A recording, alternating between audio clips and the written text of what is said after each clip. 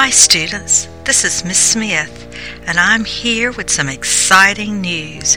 We've received some new books for the Media Center, and I'm going to review one today for you. The book I'm reviewing is called Nighmares by Jason Siegel, even on the New York Times bestseller list. Nighmares. Charlie Lard is the character, and he has several problems. First, his dad married a woman he is sure moonlights as a witch.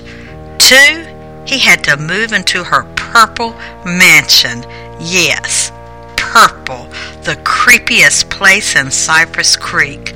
3, he can't remember the last time sleeping wasn't a nightmarish prospect. But what Charlie doesn't know is that his problems are about to get a whole lot more real.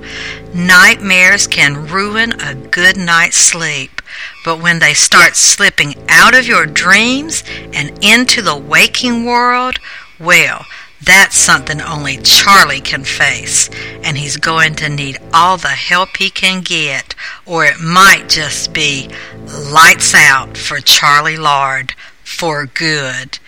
Sounds like a good read, students. If you like something a little scary, come by the library and check out Nighmares.